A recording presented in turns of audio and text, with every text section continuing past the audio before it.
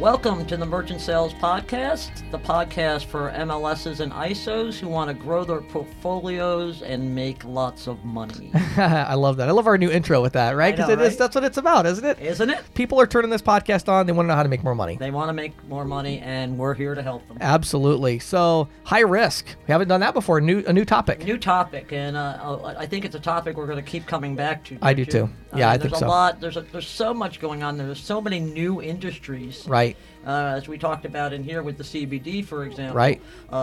Nutraceuticals. I mean, Yep. who would have thunk a few right. years ago that that'd be such a big deal? That would be such a big deal. Right. And then the holiday stuff. We talked about kind of it's coming into the holiday season. It is. You got to get ready. You got to be ready to keep selling. Mm-hmm. Right. You got to be ready to give your merchants what they want, which is what you talk about in the Insiders Report. Right. And of course, what we talk about, what you talked about in the questions Right. is, how to get ready for the sales. Right. How to keep selling. If you're thinking right now, oh, this is the time of year where I'm not going to make any sales. Nope, that's wrong.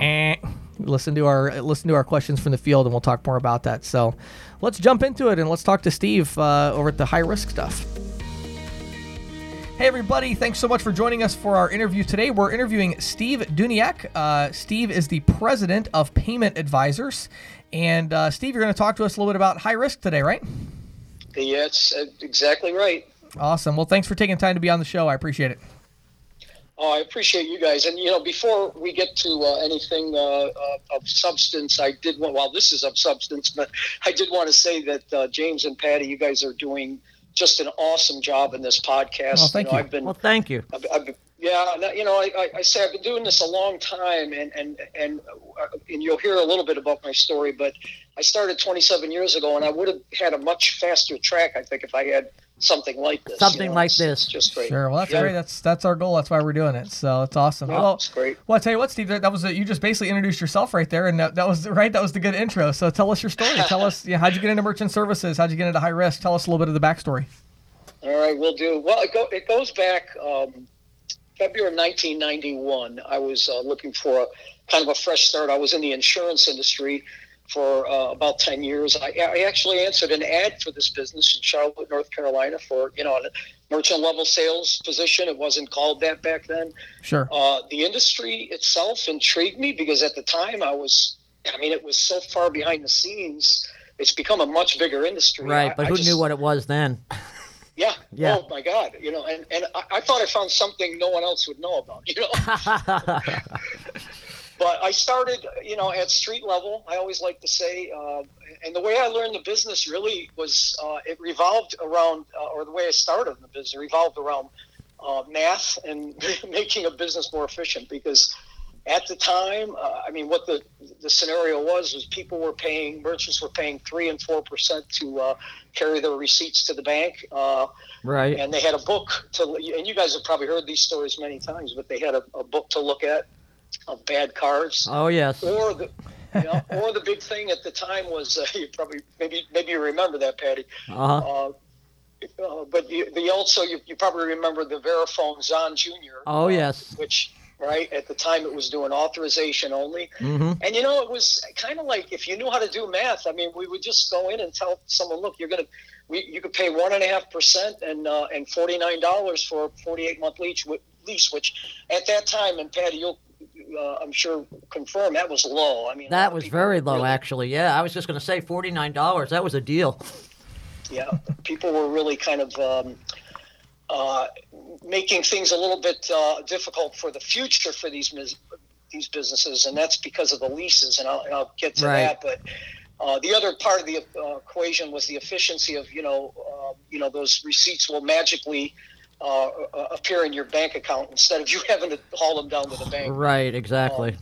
And you don't have to go. And you didn't have to go through that little that microscopic book. The book with the microscopic numbers. Yeah, that was the big thing. Yeah, that was huge. And who knows?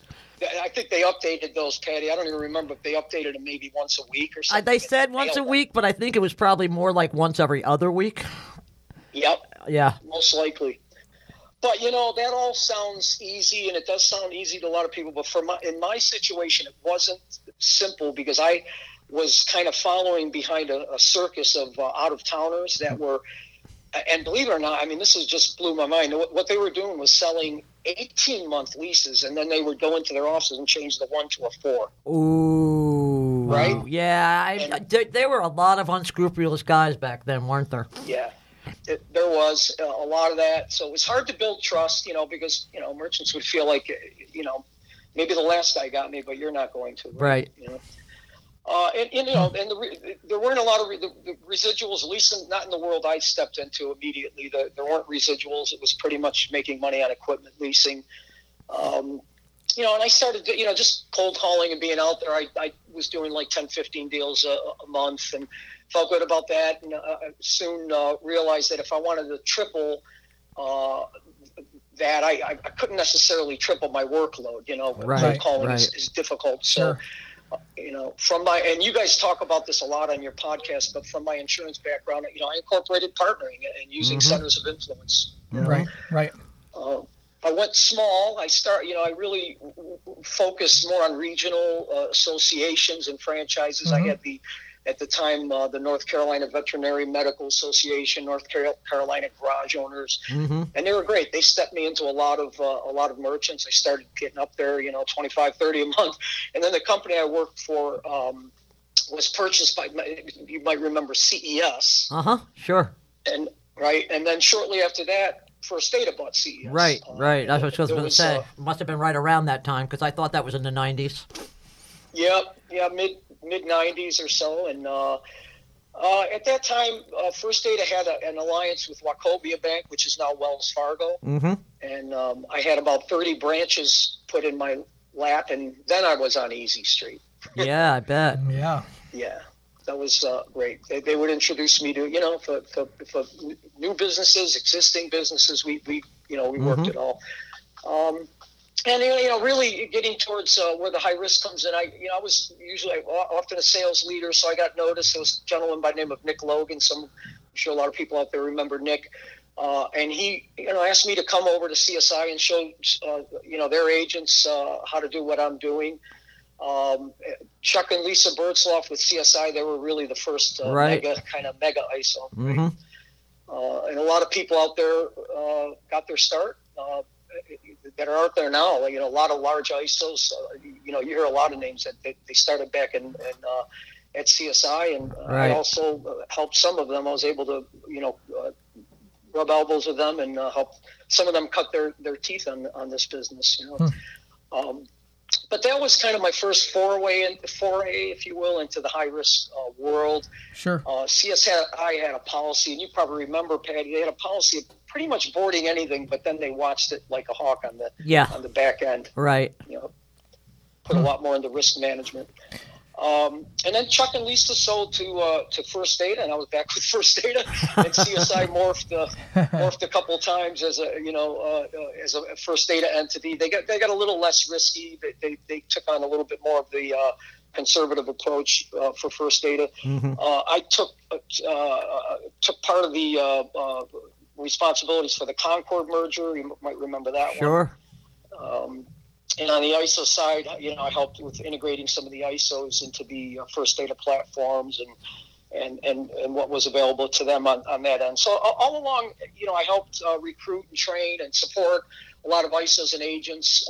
And so I got to know a lot of people. Then that brings me to about 5 years ago or so, I decided to retire not from First Data so much, but corporate America, but all through that time, all along I heard this nagging question from ISOs and agents, and this I'm talking about through the years, of what should I do with the business that you guys at First Data won't approve?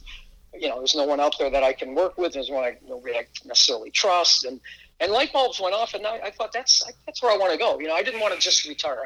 I'm still too young for that. Sure.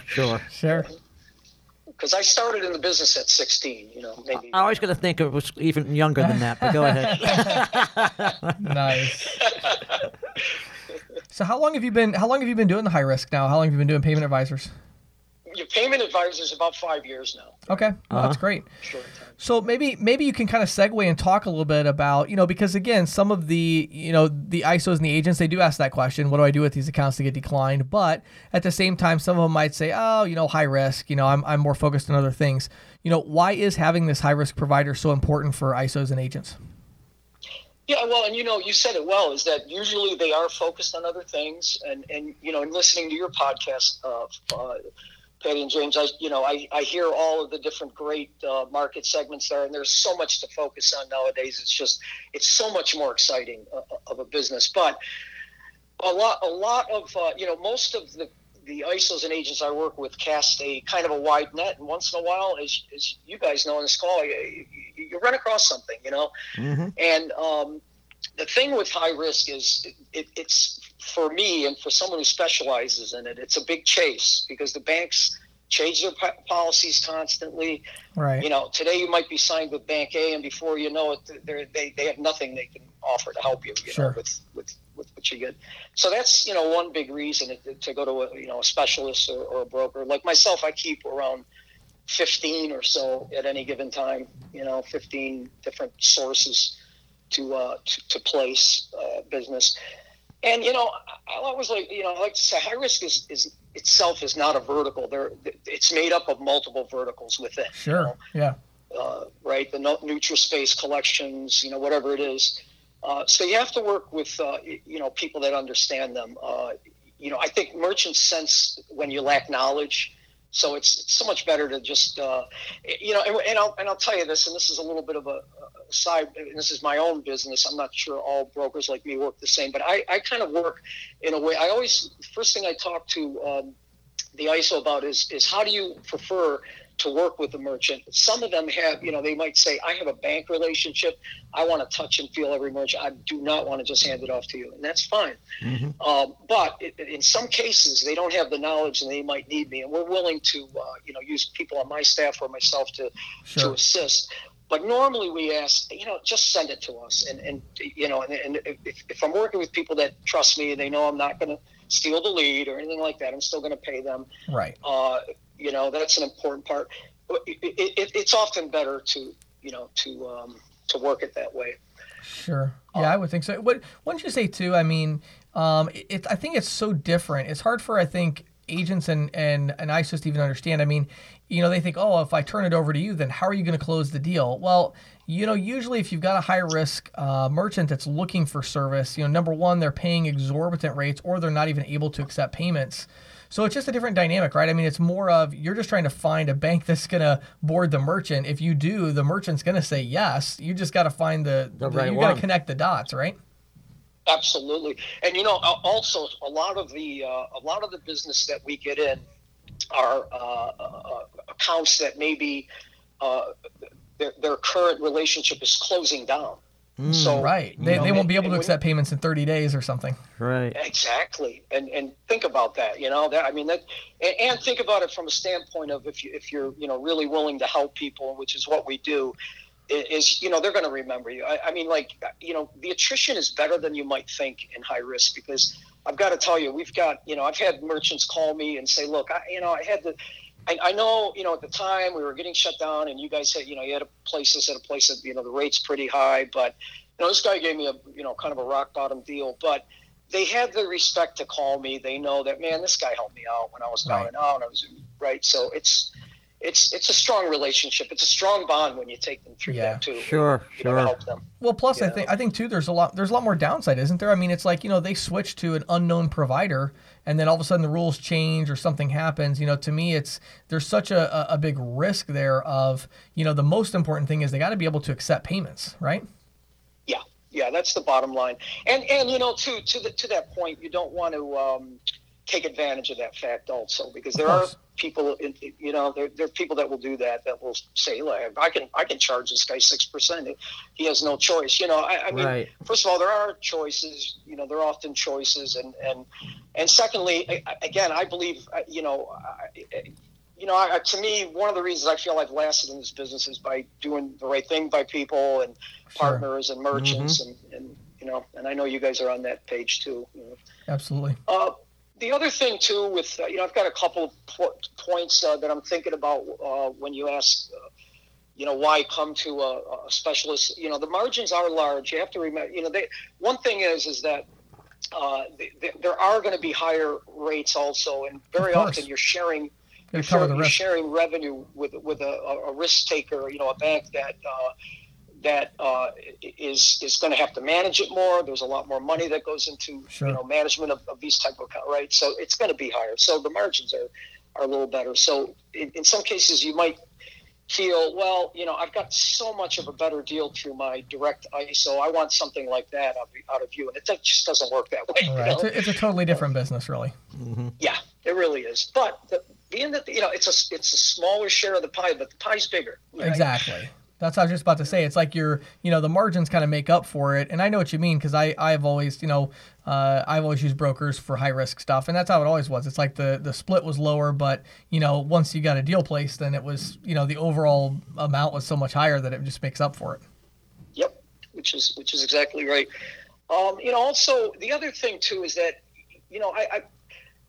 I like analogies, and like you would never go to a surgeon, let's use as an example, that performs 5 or 6 surgeries a year, right?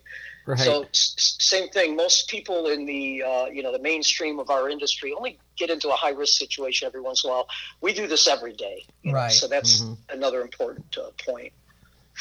Awesome. I want to stress. So, go ahead. Yep. Well, no, I was just going to ask, so like it's interesting because kind of what we're talking about right now is, these ISOs and agents who, really don't have a big flow. They've got, 5, 6, 7 of these going on. But, what about, I have talked lately to more agents and ISOs that are kind of interested in what if we wanted to take a foray into high risk? Are there particular business types that you would recommend that they look into if they're wanting to really kind of, switch this around and actually go after some high risk accounts?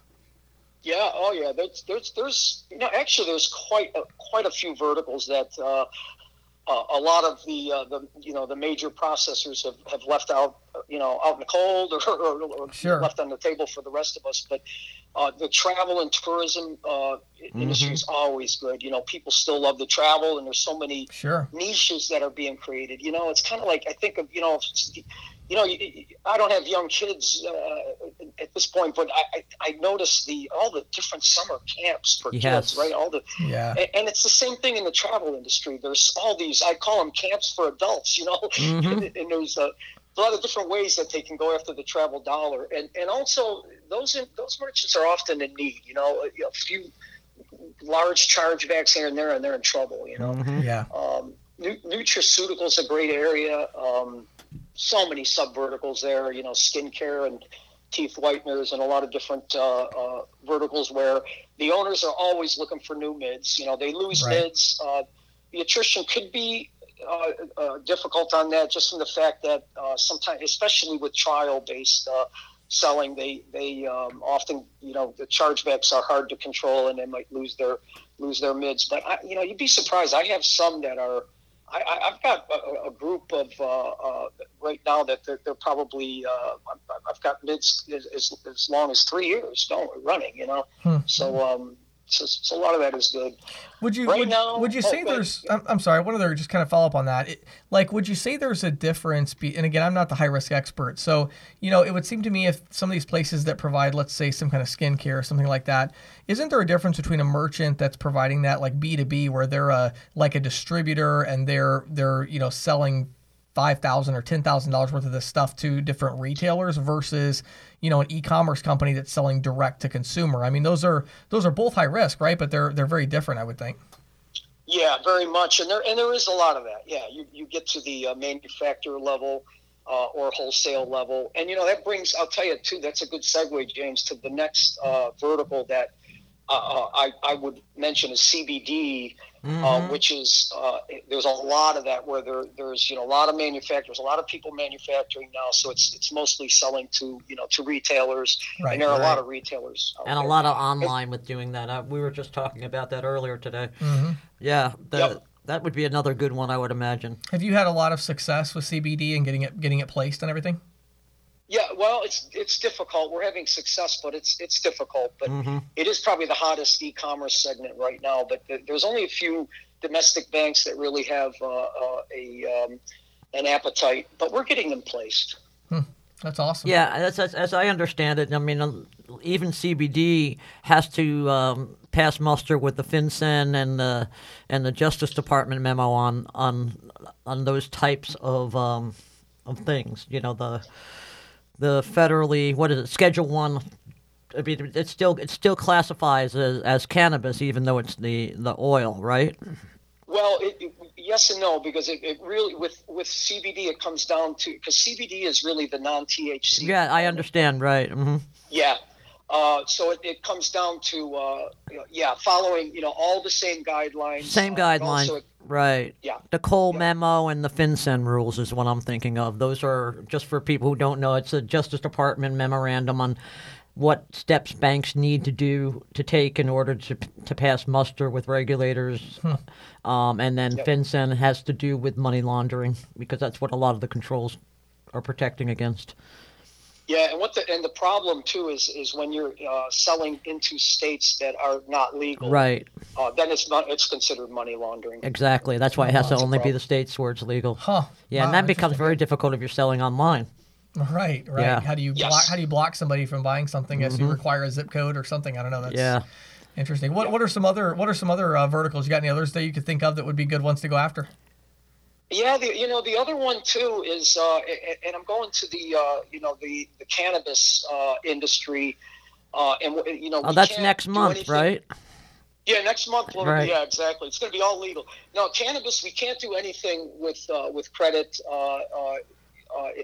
It's just not possible, right? Yeah, it's still classified as you mentioned, Patty, as a Schedule 1 drug.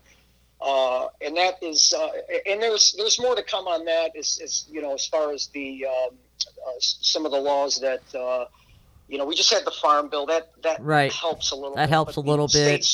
States' right rule is the big one, though. Yeah, and there's also, I think, I've done some reporting on this, and the other thing that gets in the way are the IRS regulations as well.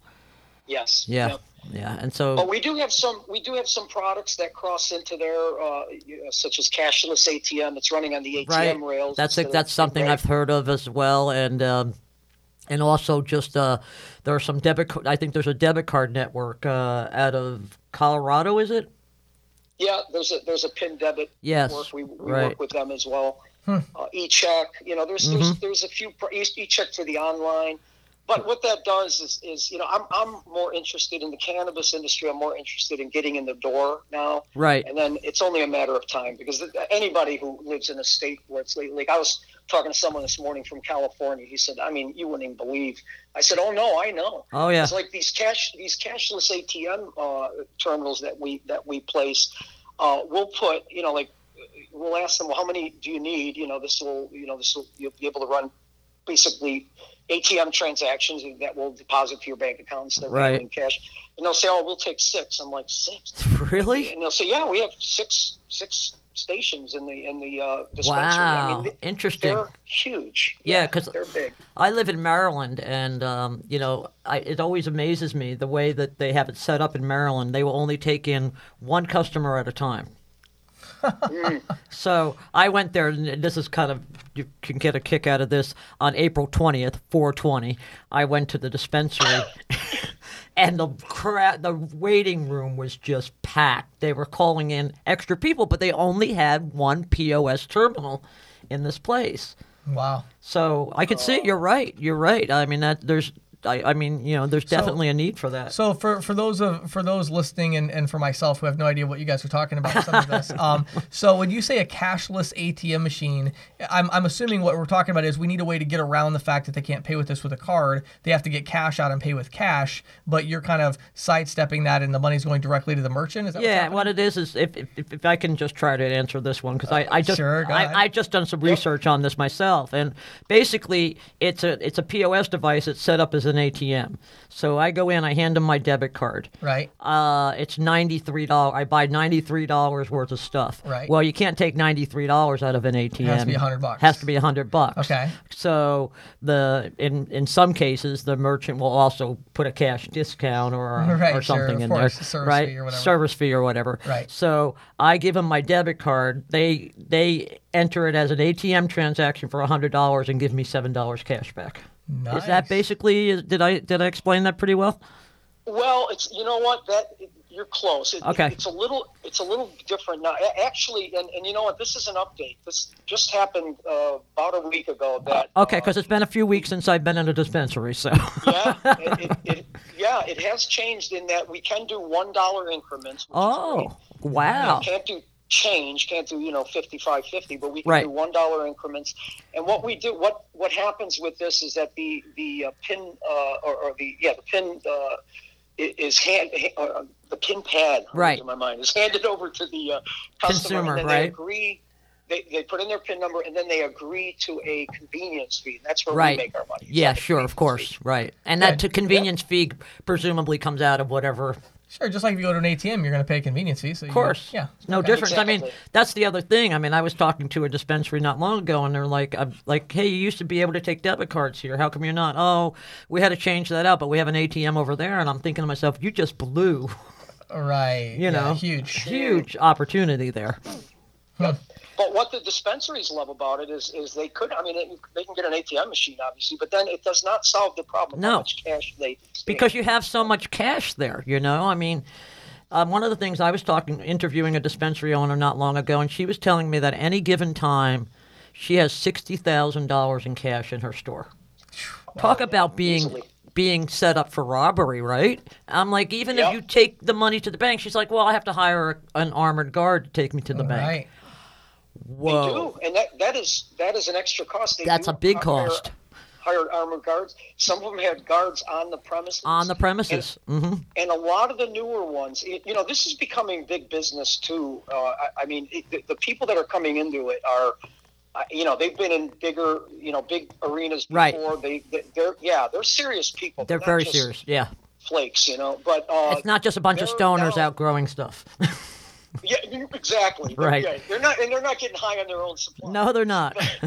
But they're when they shop for locations nowadays, they actually look for former bank buildings so that Yes. they have a vault. So they have a vault. In fact, one of the ones I go to in Maryland is a former bank thing, and they have this whole setup where I go into one door, the door has to close, then I can open the Sure. other door, just like in the old days when you used to go into a vault in a bank. Wow. Yeah, That's great. Yeah. All right, so let's move on a little bit here to talk about some of the changes. I know you mentioned about 5 years or so that you've been doing the payment advisors. What are the changes that you've seen during that time in the high risk industry? Yeah, there's been a lot of things that have changed. First, I think I would answer that is, not as much overall panic in certain categories. I call it panic because really, when I first started, I was like, wow, this is like, this is great. What, we wide open. we blew it out. Yeah, Sure. Right. Because, if you guys remember, maybe 4 or 5 years ago, a lot of processors were, like there's one well-known processor that dropped like 20,000 lending merchants, payday lending and those kind of all at once, and Right. collections merchants and things like that. So that is not happening as much. Patty, you mentioned, some of these regulatory agencies, like CFPB, FTC, they're not as aggressive as they were no, at one time, But, all that said, it's actually, getting even harder to get approvals because even the banks that have an appetite for risk, they're really tightening up. They want, and I'm right with this, but they want real people running real businesses, Mm-hmm. I mean, we do a lot of our own underwriting in-house first, to make sure is this even going to pass the test. And we'll get maybe somebody saying, I'm going to do, it's a nutraceutical business. We're going to do about $25,000 a month. And we look, their hands are up in the air going, hey, I don't have any processing history. I don't have any bank statements. Can't help you with that. So we have to let's see your personal bank statements. And you'll see Right. personal bank statements with balances of like $100, Right. $95. You're like, this isn't a real, this is Right. some kind of a straw signer or, something like that. Sure. Also, underwriting guidelines, I think it, from, back in the days at First Data, and I worked pretty close. I was at a pretty high level. I got up to vice president level, but we used to work with the risk departments and really risk analysis and or underwriting guidelines and taking a look at where we are and what we want. It used to be a yearly thing. Now it seems, oh my God, it's like every other month. They're changing their guidelines, or dropping merchant types and that kind of thing. So you really have to stay up. Stay up on it. It sounds like it's becoming something where it does make sense to work with someone specialized like yourself in this area because they're up to date. Yeah, sure. You're up to date, and there's so many changes that if you're only doing one deal every couple months, you're not going to be able to stay up to date on everything. Yeah, no question. I mean, we keep our ear to the ground. That's for sure. Sure. Okay.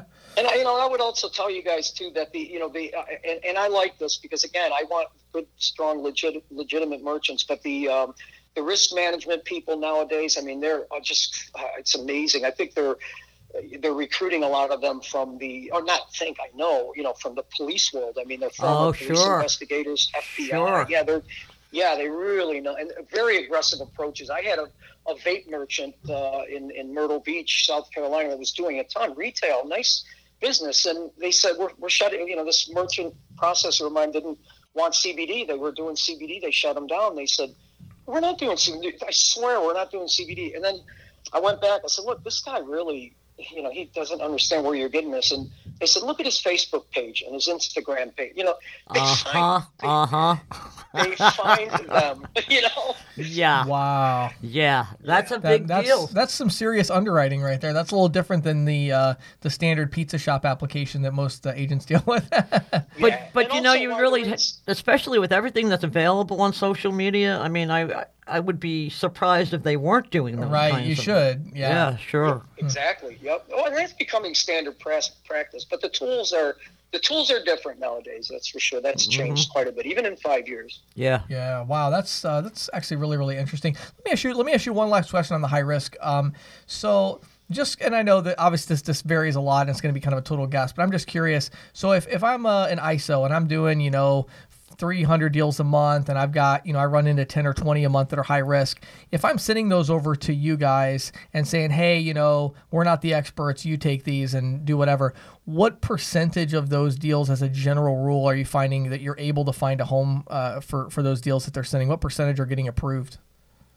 Yeah, you know what? Unfortunately, and I'm always going to be honest because there's a lot of people in my industry that are, we're getting them all done. We'll get 80% of it. It's not happening. I can say it's probably right. more like, and that's a great question that you asked, James. But it's probably more like 50%. I mean, a lot of them are just. There's reasons, yeah. Sure. I get, and a lot of them are right in the door. They'll say, "Look, their chargebacks are only 6%." I'm like, "Only?" Yeah. Jeez. Yeah. Well, and so that's good. I mean, and again, it's it just keeps coming back, and it's a common theme on our podcast, whether it's talking about technology or in this case high risk, that you got to focus on what you're best at doing. And 50% of something is a lot better than zero, and it's also a whole lot better than getting 50% on your own or 40 or 30%, but then having to split your focus to figure out high risk rather than focusing on the other 85% of your business. Right? Yeah, exactly. Well, what I've told people is, look, let me be your high risk department. Right. Don't create it. Mm-hmm. Yeah, that's awesome. Yep. Okay, last question for you. So. You've been in the industry a long time. You've seen a lot of things. What's maybe one or two important lessons that you've learned in the merchant services industry that you would be willing to share with ISOs and MLSs that are out there right now that are, trying to build that business up? What's one tip or lesson you could give them? I don't know if I can put it down to one, but one thing that comes to mind, I always told agents when I was, working in, the First Data days and training and developing people is to make sure you hire people to cover your weaknesses, which that's a given. Everybody says it, but most importantly, to have time to do what you do best, which is sell. Right. And And I did something that I hired, and I got to throw kudos out to my daughter, but I hired my daughter Marcy, shortly after I started to run the operation side of the business. And you know what? It grew like wildfire. And now I always like to say, she runs the business and I feed it, and that's the way it should be. Yep. You know? I could not agree with you more. It took me so long to learn that lesson. I've had a business partner. I don't think anybody's even known who my business partner is, but I've had a business partner, two different ones. One that I had, and then we sold that business. He was out, and I have another one, and now my partner is my lead developer. And Jack, nobody knows Jack. He's the details. He loves the details. He's really into that. I love selling and bringing in the revenue. And so I think you have to have that yin and yang, right, in business, because nobody is the full package. Everybody's got their weaknesses. They need to fill in the gaps. Yeah. And if they try to be the full package, they're going to fall down at some point. Yeah. I love it. Yeah, that's good stuff. That's right. Yeah, so there's always got to be that behind the scenes person that's making everything run smooth, like your daughter is, right? And then you have to have somebody out front that's like, all right, let's make this happen, and they can focus more on growing the business. Yeah, that's for sure. There's no question. Yeah, you got to be able to spread your wings and fly. There's no question about that. Awesome. The only other thing I would say is, find a niche, learn everything about it from all sides, but mostly from the merchant's point of view. Make sure you understand, their business, and then on top of that, partner up. It's very important to partner with people. You can't do this alone. There's no way. Absolutely. I heard something a long time ago, real quick. I just thought is people are more important for what they can lead you to than for what they can buy from you. So it's so important to get to move those that connections. along. Yeah. Right. Yep. Well, Steve, this has been very enlightening. I don't want to get you off here though before we share a little contact info. So if I'm an ISO or somebody like that has some high risk deals, I want to talk to you about working together, partnering with you in some way. What's the best way to learn more about Payment Advisors and reach out? Yeah. Well, first look at our website. The thing with our name is Payment Advisors was taken, so it's payment-advisors.com. Sure. Okay. And the other Payment Advisors is a financial planner or something, or you could just send an info email, info@payment-advisors.com. Awesome. Great. Well, Steve, thank you so much for your time. Very enlightening, good information. I learned a lot today. Yes, Steve, this was a great conversation. Thank you. Thank you both. You guys are great, and keep up the good work. Thank you. Thank you very much. This is the Insider's Report with Patty Murphy, brought to you by Greensheet.com, a premier resource for the electronic payments industry. The Green Sheet has been on the beat since 1983, always focused on boosting the feet on the street in our evolving sphere. The holidays are upon us, and while conventional wisdom would have it that this is not a time of year most merchants want to be bothered by sales calls, that shouldn't stop anyone from working to strengthen existing merchant relationships. After all, success in merchant services these days is more about being a consultant to merchants than just being a sales rep, as we've talked about a lot in these podcasts. As an aside, I have to say, ISOs and MLSs as consultants to clients, while it may seem like a recent phenomenon, it really isn't. No, not at all. It's always been the successful ones have always done that. Have always been that. And I recall moderating roundtables about 20 years ago with leading ISOs and acquirers. Sure. And that was the point that they would always drill home. Got to be a consultant. You can't just be out there selling on price. And Sure. And I think that this has only grown in importance. Yeah. As margins have compressed and also as merchant needs become more sophisticated. Yeah. In today's mobile area with, online and mobile. Right. You got to know what you're talking about. Got to know what you're talking about. Yep. So anyway, back to the subject at hand, planning. So the period between Thanksgiving and Christmas is big business for America's small businesses. Studies suggest that many small retailers ring up between 10 and 15% of yearly sales just during that roughly 4-week period. But of course, competition is fierce. There's also quite a bit of data suggesting everyone in business today is looking for technology and to leverage technology for competitive advantage. Absolutely. Now, my colleague Dale Lassig interviewed industry experts on how MLSs and ISOs can leverage technology to support merchants during hyper-competitive holiday seasons. She grouped the recommendations into several areas of consideration, and I'm going to summarize three of these areas here. boosting engagement, leveraging big data, and managing cash flow. But I'd like to refer readers to the October 9th issue of Green Sheet for her detailed reporting. Sure. Boosting engagement. Effective planning begins with understanding how, when, and where customers shop and what motivates them to buy. CRM tools and reporting can prove valuable assets for boosting and sustaining customer engagement, often in real time. Think in terms of automated marketing campaigns or those location triggered marketing. Yep. CRM systems and reporting can also be used by ISOs and agents. Yep. They can be used to support streamlining of critical tasks like, maybe sending appropriate holiday gifts. Yeah, absolutely. Right? Based on factors like profitability, longevity, marketing, brand recognition, things like that. Yep. Another example would be email-enabled alerts for holiday closures. Yep, sure. Right? Instructions for where to get backup support. To fend, this is going to fend off ugly surprises, set expectations, and really reinforce your commitment to service. Sure. Now, leveraging big data. My favorite. Yes, it's such an enormous topic. It is, and it's something that small business owners just do not do right now. And they could benefit so much. Oh, yep. I mean, the most important consideration with data, of course, is how it gets used. For example, having information on prior successes and failures can be helpful, but only if that information is used to formulate insights on where to go. Right. Such as preparing for the 2018 holiday season. Right. So good analytics can help merchants make informed decisions. They might, for example, use analytics to pinpoint their best sales day. Mm-hmm.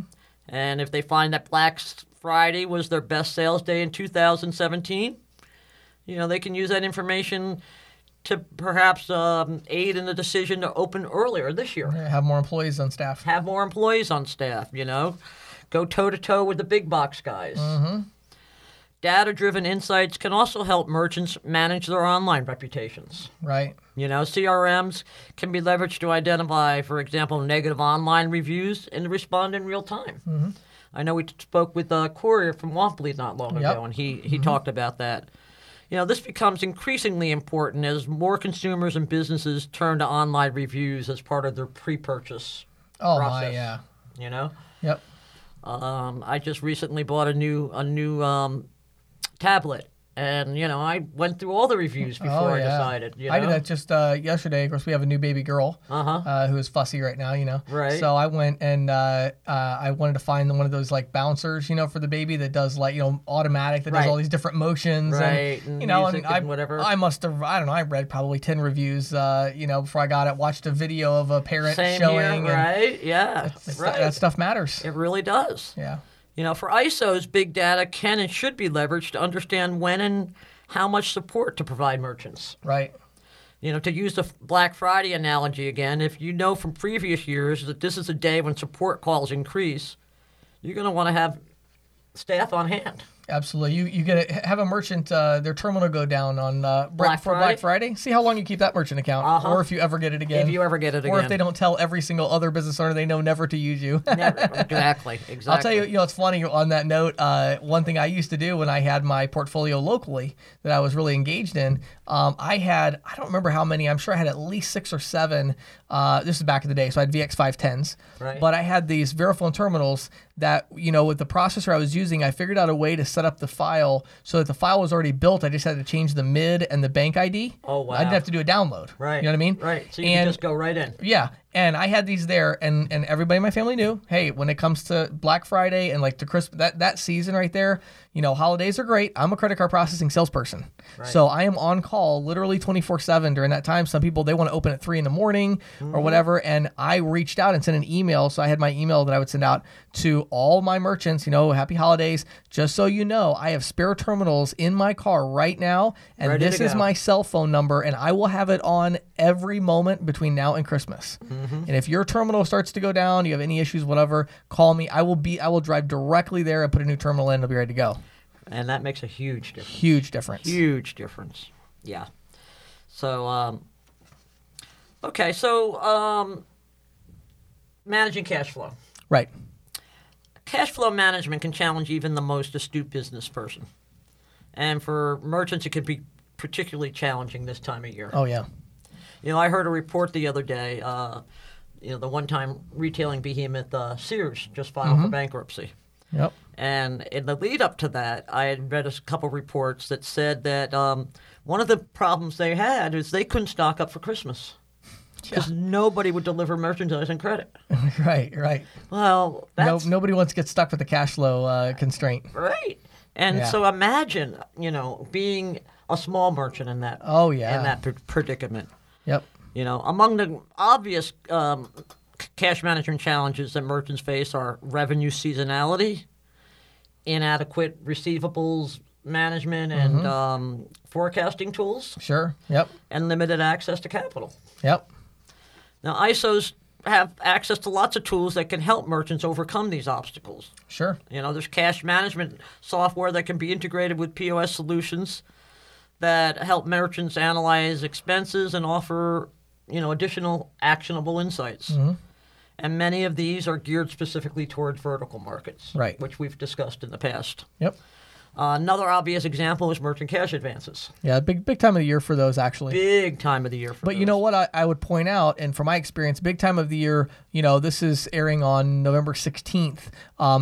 Right now, this is the time of the year because what happens is that the merchants are going to see opportunities to go buy something in bulk now that they can sell for a 4 or 5 times markup. Right. And they need $12,000 to go buy that thing. Yes. Now, if you offer the cash advance December 20th, you're not going to, right. Now, there's a whole different need where what'll happen sometimes is they'll get to the end of the season and they're broke because they've invested everything into their business, sold everything at a discount. They've had lots of extra employees and payroll went up. And then there's all of a sudden a little bit of a, wow, we grew our business a lot, but a grow. One thing I think people misunderstand about business. Oh, your business is growing? You must be making a fortune. Right. No. If your business is growing, you're not making anything. You're losing money because you're investing it to grow your business, marketing dollars and everything. And then when you stop growing and you stabilize, that's when you make all your money. So I think there's different needs and different times where they want those. Oh, yeah, I think so for sure,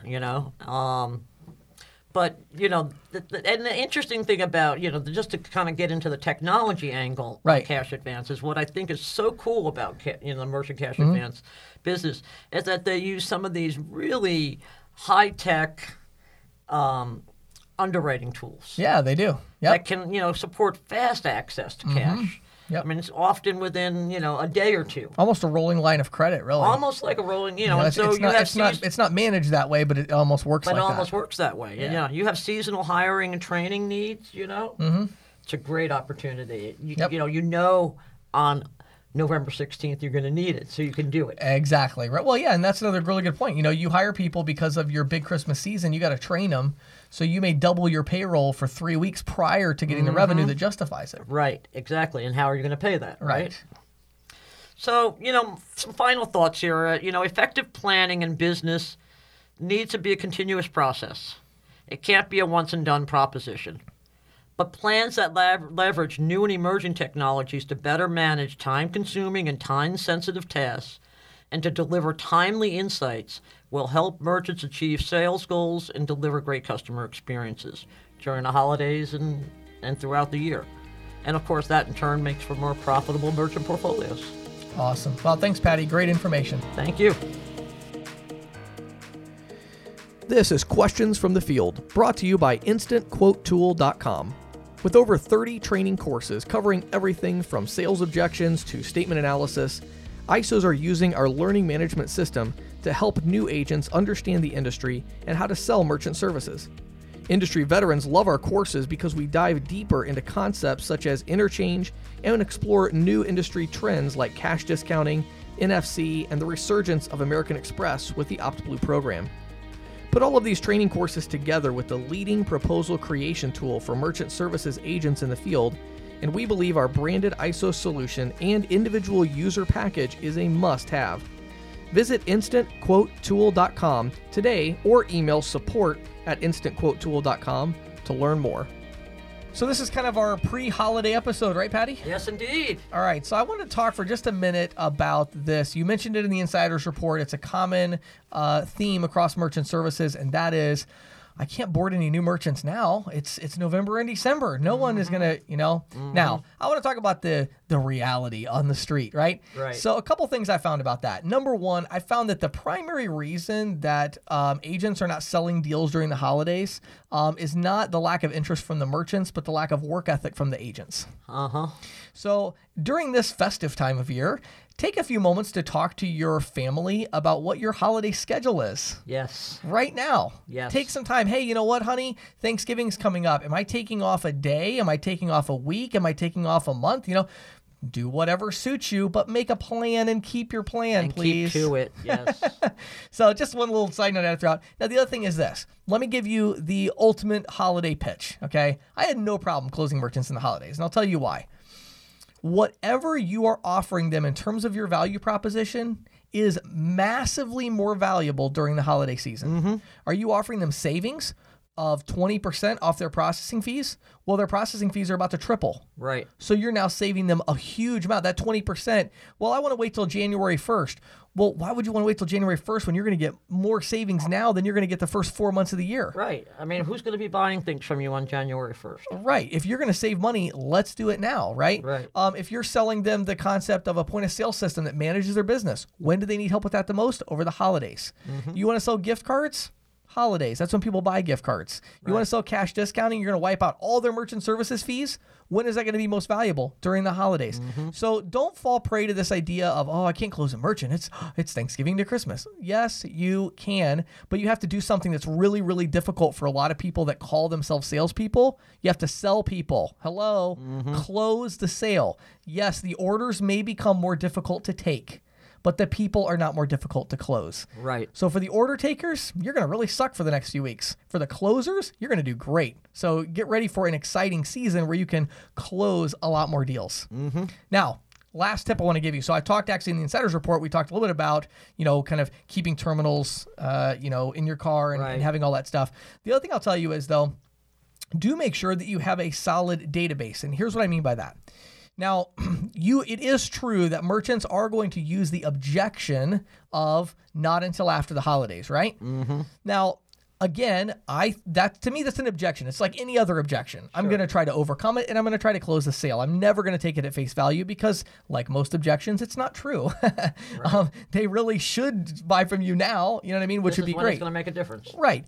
But a couple things I want to tell you about that real quick in kind of closing here. One is, again, have that database so that when somebody says that, you try to overcome, but you realize, stink, they've just zeroed in on this excuse. I cannot get around it. Then guess what you do? You lock them in for the first week of January, which should always be your biggest sales time of the year. Mm-hmm. So now you say, well, I tell you what, Mr. Jones, let's push this back. So let's assume I'm going to come back here the first week of January. Before I let you go, though, let me just confirm a couple things. Number one, would you agree that the savings I'm offering is worth you taking action?